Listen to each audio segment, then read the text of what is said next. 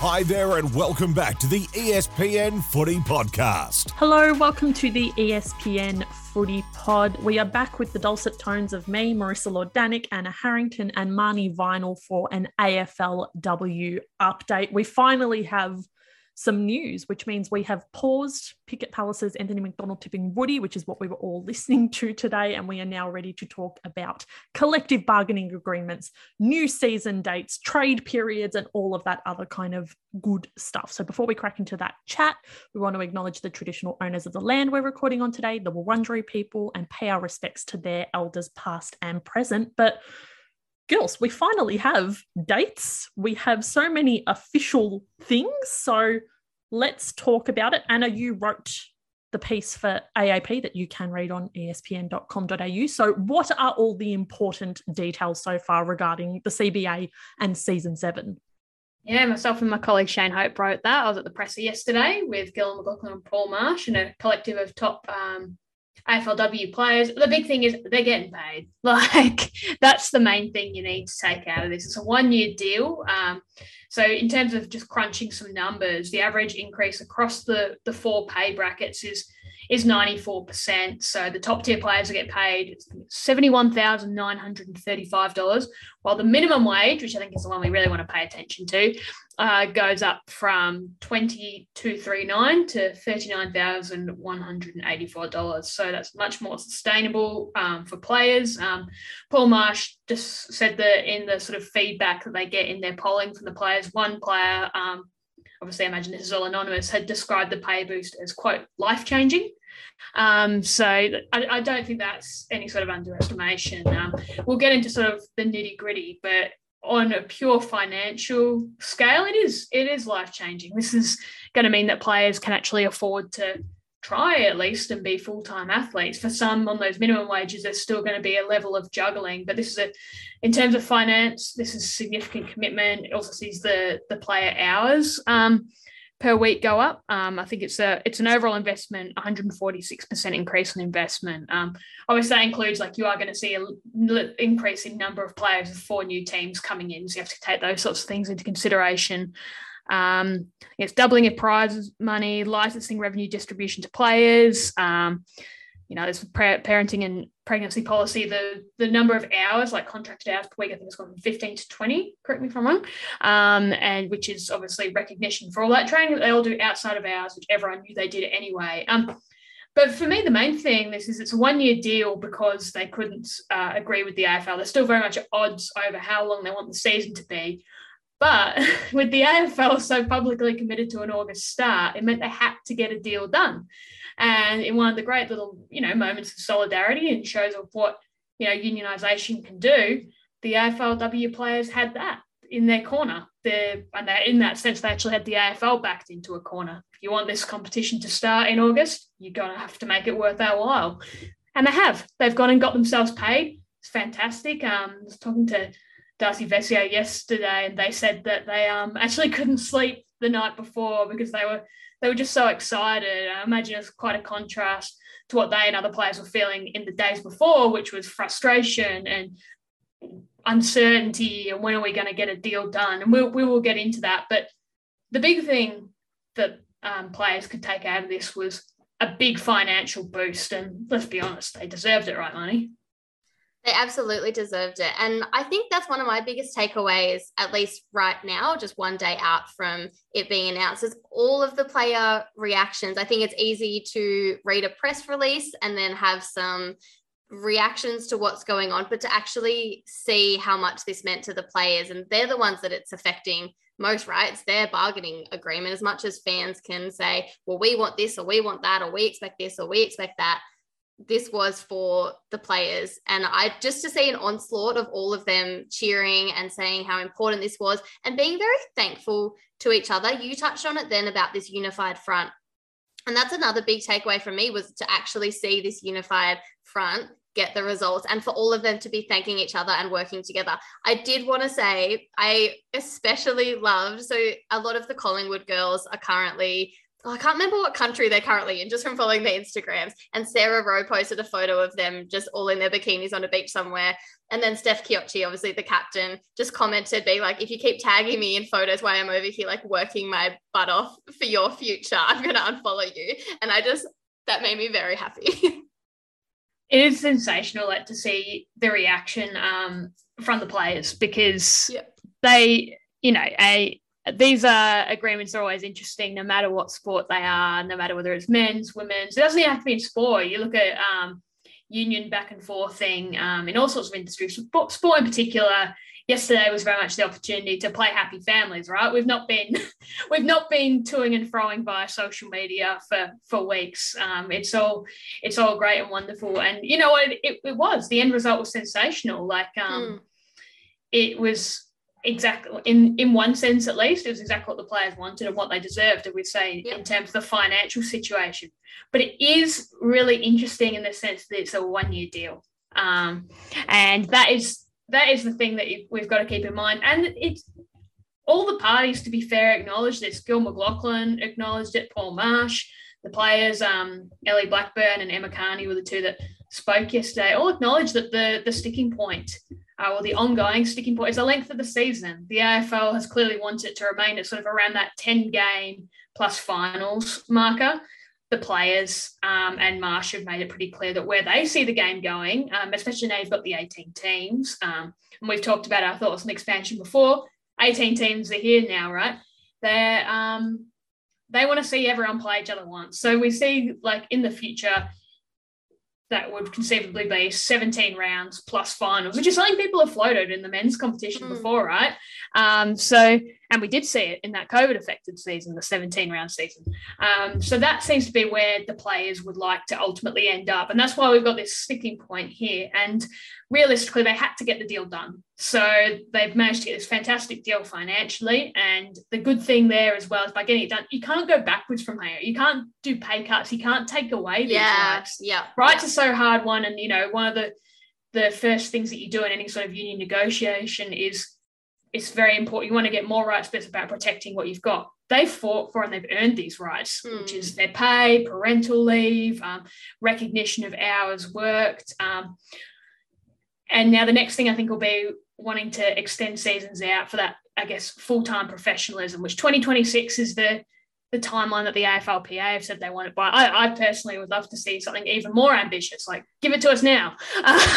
But, you know, we'll see that happen. But that is going to be the sticking point. And the interesting thing now as well, this one-year deal means when this expires, for the first time since the AFLW started in 2017, we're going to see the men's and the women's deals come up at the same time, which opens the door for potential joint negotiations in the future. And that wasn't something that Marsh ruled out yesterday at all. He said that's one way of doing it. It's not the only way, obviously, of doing that. We've seen, Marissa and I have seen that happen with the A-Leagues. The men and women have the collective deal. The Socceroos and the Matildas have worked on collective deals. And sometimes it is the best way to go forward. I wouldn't be surprised to see that happen, Marnie. But clearly the games, like extending the season, is going to be the next thing, right? Because as much as I said, everyone was very happy and thrilled with the result yesterday, you had players, less than 48 hours ago, you had Darcy Vesio, for example, tweeting about, I want to play more games than my under 10s, right? Or yet, you know, tweets to that nature. So there's clearly, and Ellie Blackburn said, you know, as much as they were thrilled with this, and this season made sense to have 10 games because they're effectively playing seasons back to back, a 4-month break in between seasons, 20 games in a year really makes sense now, but in the future they want to see it progress to that point. And I think that's what's going to be very interesting when this current agreement ends. Yeah, that's definitely the other main, I guess, storyline to come out of this. And Marissa, you had a very good tweet, I think, on this, which is that you can be both happy about the pay and irritated about the 10 rounds. I know that we have a lot of feelings. Did you want to speak to how you feel about the 10 rounds a bit? I will keep it very brief because I feel like it's pretty obvious how I feel about it. But yeah, I'm glad you mentioned being able to hold simultaneous emotions and thoughts regarding this CBA, because some people will bring it up as if, oh, but why aren't you happy about this? I am happy about it. I'm also annoyed. I can do both. I have the range. But and we are able to multitask. Exactly. But no, just 18 teams. That's so many teams. And to have only 10 rounds, I didn't want to say it kind of is a bit of a smack in the face regarding competition integrity, but it is. Not every team will play each other once. If for some reason, one team gets a really good draw and the other one doesn't, it's not because of anything within their control. It's completely because the AFL has decided that they only want this 10-round season. And I think the players have acknowledged, as they have throughout most of this, that, things can't happen instantly. I think they're very in favour of incremental kind of change and increases and things like that. But the suggestion seemed to be that the AFL wanted 3 years of 10 rounds. And it was just like, that cannot be it. That cannot be what we offer these players. It's, it's great now that they have the financial thing, but they want to be paid to play footy. So you can't give them just the pay without the actual playing time, because they don't want to make money just to make money. They want to play footy as well. This is what their job is. So I like what you said, Anna, about the fact that basically 2022, they're playing 20 games. So it makes sense for this season. It's all good, but it cannot stay at 10 rounds. It cannot, be contained in this tiny little bubble that suits the AFL but doesn't actually progress the game or give these players more of what they want to do. So I will be, watching very intently when we get to the next round of negotiations, because if the AFL is kind of stuck in their keeping things small bubble and the players are very much, in favour of growing things, we might see a little bit more drama, a little bit more toing and froing. But I think the overall public kind of feeling towards that would very much side with the players, because it just doesn't make sense for me.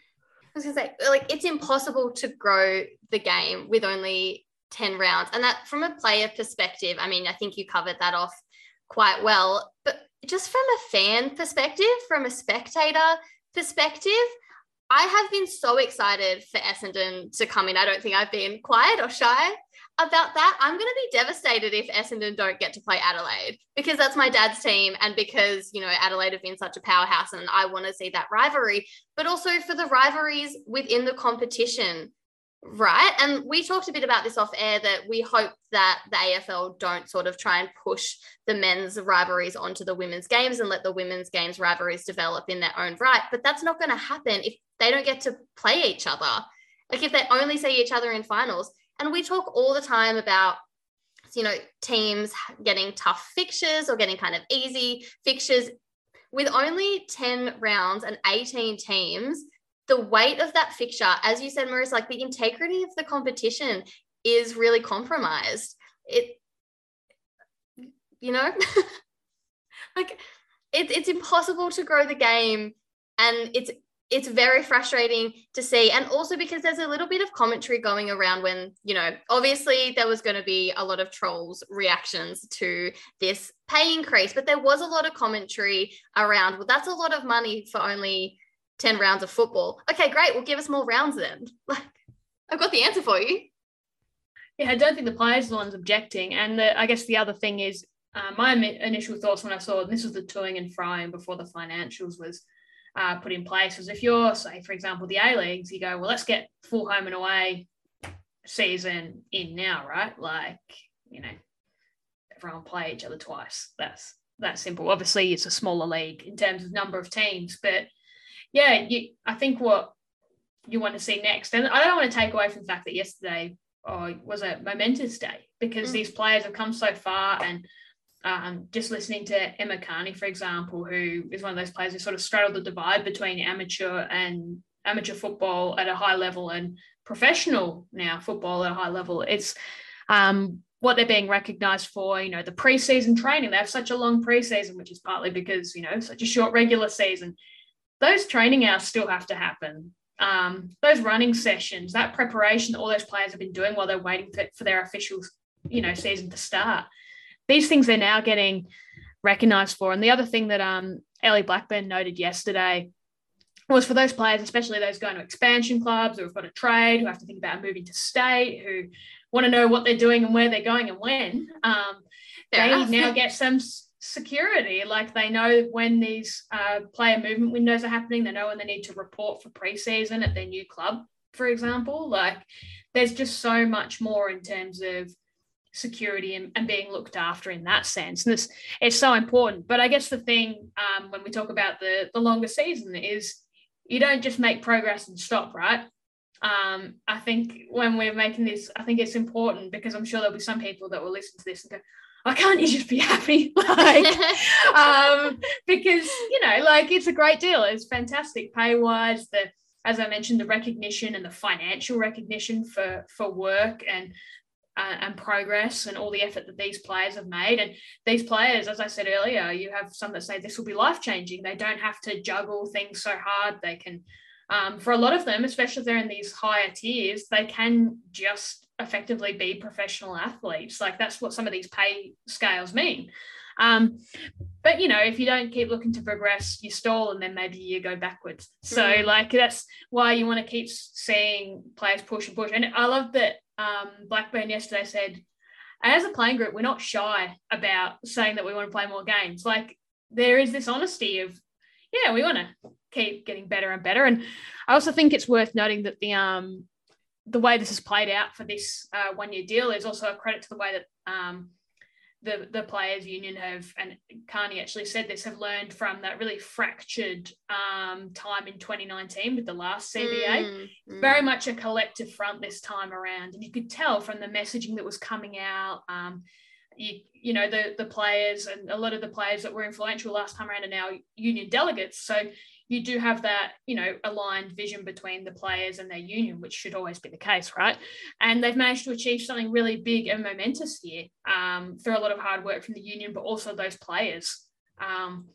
It's fantastic. And also, when you look at it in terms of women's sport and getting the next, round of young, talented female athletes, girls and women coming through, it's a pretty hefty blow to strike in the old code wars, right? Like you can actually offer a career. So that's why I think we'll see this happen, and you want to see the extended season. You want to see the pathways continue to grow. You want to see the continued investment because it's such a big moment, but you want to see it built on and get bigger and better because, if you look at what these players and everyone around them have achieved in, 6 years alone, it's pretty momentous. At the National Curriculum, we always say availability is the best ability. That's why the National Curriculum is now available on ESPN, wherever you get your podcasts. No ticker, Nick. No ticker. Yeah, I think there was also a little bit of commentary going on this last couple of weeks that when the AFL, green-lighted the women's competition, they weren't ready for just how much it was going to grow in a short amount of time and how much fandom it was going to garner in such a short amount of time. And all of this is really positive stuff. Like, of course, it's not 100% perfect. The CBA is never going to be black and white in terms of all good, all bad. Well, for the most part. But this is such a huge and monumentous step in the right direction. And the confidence that it shows that they have in this league and these players is really important. No, this is not all about optics, but to show the rest of the AFL community, especially the AFL men's community who aren't on board yet, that we're investing in this. It's here to stay. We're putting in the dollars. So get on board, especially if you're an Essendon fan. We know we will give you the opportunity to talk about some of the signings that now can officially happen and that have happened for Essendon. But you also wrote a piece for espn.com.au. You can check it out, which was basically just an explainer of what this CBA means and where we go to from now. So do you want to explain a little bit of what happens now? What are the key dates that we're looking out for? What's actually going on now that the I's have been dotted and the T's have been crossed? Yeah, it was such a pain point to get this CBA signed because so much was waiting on it, and especially because we have expansion. We have 120 new players that we have to find, 4 new teams that we have to field, and within that, you can't just be like, okay, here's your team, go play. You've got to build that team cohesion, that connection. Every team has a different brand of footy. That doesn't just happen overnight by, putting all these players in a room. You've got to build that and have to spend time with coaches.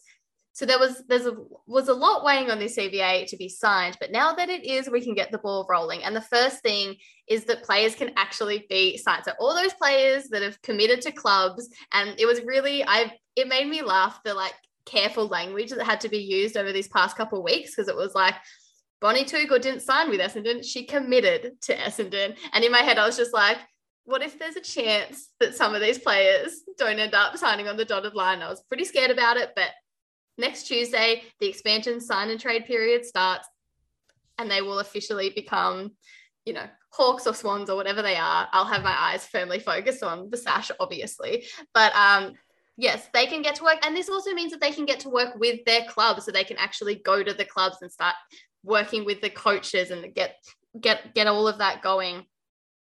Then we have the following week, the sign and trade period will open for all of the other clubs.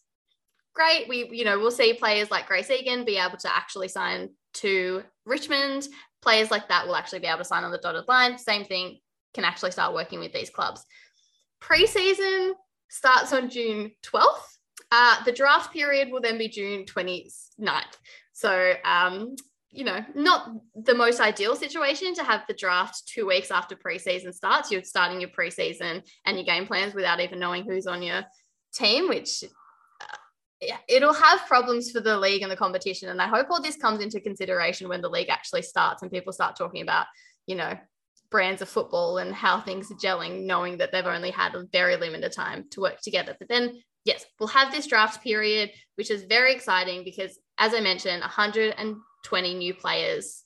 They won't all come from the draft, but a fair chunk of them will. There are 106 names on the next AFLW draft combine list, and that's nationwide. So there's lots of names to look for. I think it'll be a very, very exciting day just because we will see so many. And what just makes me so happy now is that with the whole 18 clubs in there, drafts picks can actually say, what clubs they've supported their whole lives. They can have that preference, and family ties can start coming through. And it's all of that emotional stuff that's wrapped up in footy gets to actually play out a bit more on the big stage.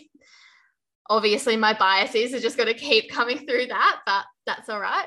We'll also get to know more about what's happening with the inactive players. So we all knew that it was going to be an August start date, but without it confirmed, we couldn't really know for sure who was going to be able to play and who couldn't. So all of those ACLs that happened, unfortunately, last season, the next season will be coming too quickly for them to be able to play. So they'll still be in rehab, but then you've got players like Ange Foley, who will be able to come back. So she'll be coming to Port. Harry, did you? Yeah, well, it's not necessarily a bad thing, I think, when you look at a player like a Bree Davey, right? Obviously, you feel for someone like that or a Britt Benici who are going to miss this season. Yeah. But in terms of maybe their longevity, it can be a good thing because they can just sort of really get their preparation done and take as long as they actually need to with their rehab and come back for next season rather than say like a Bree who did her knee in the early rounds of the last season, trying to rush to get back within 12 months. And, the medical teams at clubs do a fantastic job with that. But I imagine if you can try and really, as devastating as it would be to not be able to feature this season, it really does give those sorts of players a chance to really wind up for 2023. You never want to see those players and miss footy, but they can really attack next year. And Marnie, you mentioned obviously those that sort of had a premature end to 2022. Marissa, I'm going to need your thoughts here. What is 2022 season like? Is it B? Like, is it 2022-2? Like, what is it? The AFL is going with 2022A and 2022B. I've so already boring. tweeted this. I think that it should be 2022 and 2022 Fast 2 Furious, just because Perfect. I think it would be hilarious. And also, but like literally, could you describe this season any better than Too Fast, Too Furious? Preseason literally starts in 3 weeks. It's too fast, it's too furious. I've made my case. I just think it would be fun. Better than Part B. That's the. I'm not copying this season 6, season 7 stuff as well. Like, I'm not going to remember. Like, too much faith in me to remember like numbers of like season 5, season 7. You know who does that? The BBL. You know which seasons I do not remember? Who won each of the BBLs? I reckon if they were in years, maybe I would. It doesn't have the same ring to it being like, this is the 2022 A premiers. This is the 2022 B premiers. Well, local footy. There's some real connotations there about the B premiers being the Yeah, lesser yeah. thing as well. So I'm just saying, Nicole, Gil, Too Fast, Too Furious. Absolutely. Make it happen. And also, as I was noting that, some of these ACL injuries, that means that they won't be there for next season. I should also be a bit, they will definitely be there in a huge capacity. We already know that Bree Davey has such a strong leadership role. And I think that for a lot of these clubs that are going to have such different playing lists, to have some of your senior players unfortunately not be able to play because of injuries, but still so active within the clubs and in leadership roles, that could actually help a lot of these younger players a lot. So yeah, we won't have them on field, but we will have them, in general. But also inactive players who are cross code. So you've got Ash Brazil will be in the Commonwealth Games, probably, and we still have Renee Gehring. She's currently pregnant. GWS Jess Allen, she'll miss because of army commitment. So there's lots of players who now we can officially know whether they can or cannot be in the next season. And then you've got international Irish players who can make the choice when it comes to also playing in their home Gaelic league. So just a lot more clarity on who can do what, really. And then preseason starts. So a lot of playing groups have already been established playing groups. So I've seen a lot of the Brizzy Lions girls, already training together, but in an official capacity, training can get underway. And I think that is incredibly important for team connection. I don't think there's anything that builds team connection more than training, being put through the ringer together. And then, expect a lot of commotion. A lot's going to happen in the next couple of weeks. So put the kettle on a lot, because there's lots of tea that will be drunk. I think the other thing you mentioned there, Marnie, with things like cross-coders is, for me, the ultimate mark of professionalism is that cross-coders don't exist. Because if you have a fully professional commitment to your sport, you're able to play that sport fully with full-time training. And we talked about with the extension of the season. We've seen it with, the most famous example is, of course, Elise Perry stopping playing soccer and just focusing on cricket. We've seen it. We saw it with Jenna McCormick, who used to play for Adelaide, obviously, in the AFLW, now plays soccer. And we know that players like Chloe Dalton and Ash Brazel have previously sat out footy seasons to focus on their respective other sports. And I think as the AFLW continues to grow, obviously it's fantastic when you're playing at a junior level or you're a teenager and you're coming up through the ranks. The more sports you play, the better. I think it's been pretty well proven. I can't cite any studies right now that playing multiple sports is really good for your development. But once you get to the professional level, we are going to see, I think, less and less sort of crosscodes. You'll see players make switches from sports, but you're not going to see the juggle, and that's a positive thing. The other thing is just the timing of the season. It's August start date.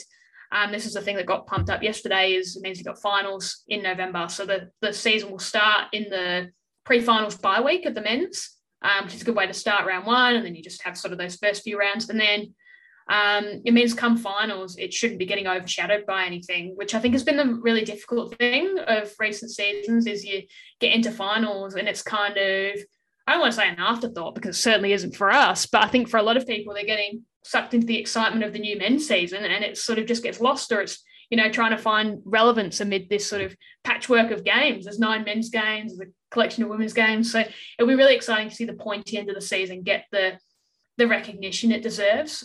We'll see the round one happen in that pre-finals bye week. So hopefully it should get a lot of attention, and then come the real business end of the women's season, it gets to be centre stage effectively. And hopefully we'll see that continue as we hope the season starts to extend. It is in that window. It's exciting. I think it's the right move. It's having the season end where it gets clean air, I think, is going to be really important. So it's just good to, it was all very rushed here. I think the end result is going to be good. And it was interesting to ask Gil McLaughlin whether they could have handled it better, in terms of the timing. And he seemed to think that the extra days or time it took to get this done was maybe worth the sort of uncertainty that we saw. So hopefully that proves to be the case. I just want to quickly to wrap this up, because obviously we haven't spoken since the AFLW Grand Final, and in that time a lot has happened, namely those officially unofficial signings of players moving to clubs. And obviously the huge one, it was something we flagged right at the start of our very first episode, was the potential for Erin Phillips to go to Port Adelaide. That has come to fruition. So wanted some quick thoughts on Erin to Port and any of the other signings and player movements that we've seen so far in this period. I don't think anyone was against the Erin to Port, even people at Adelaide. I think you have to support that. But I'm interested that you threw that to us, because I know that you have such strong feelings about the Erin Port Adelaide storyline. Didn't you write a whole Twitter thread about it? I may have written a whole Twitter thread about it. I have been known to write whole Twitter threads about this thing.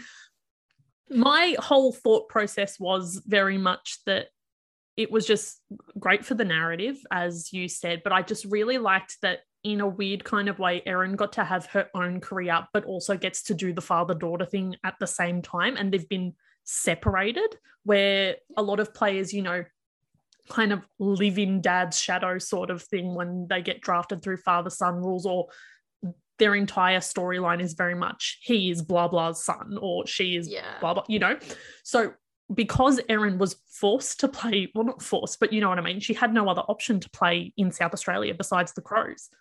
And she went and absolutely blew us all away, had a phenomenal career, is going to go down as one of the greats of the game, all within the context of just Erin Phillips. But now she also gets to do that really cool familial thing.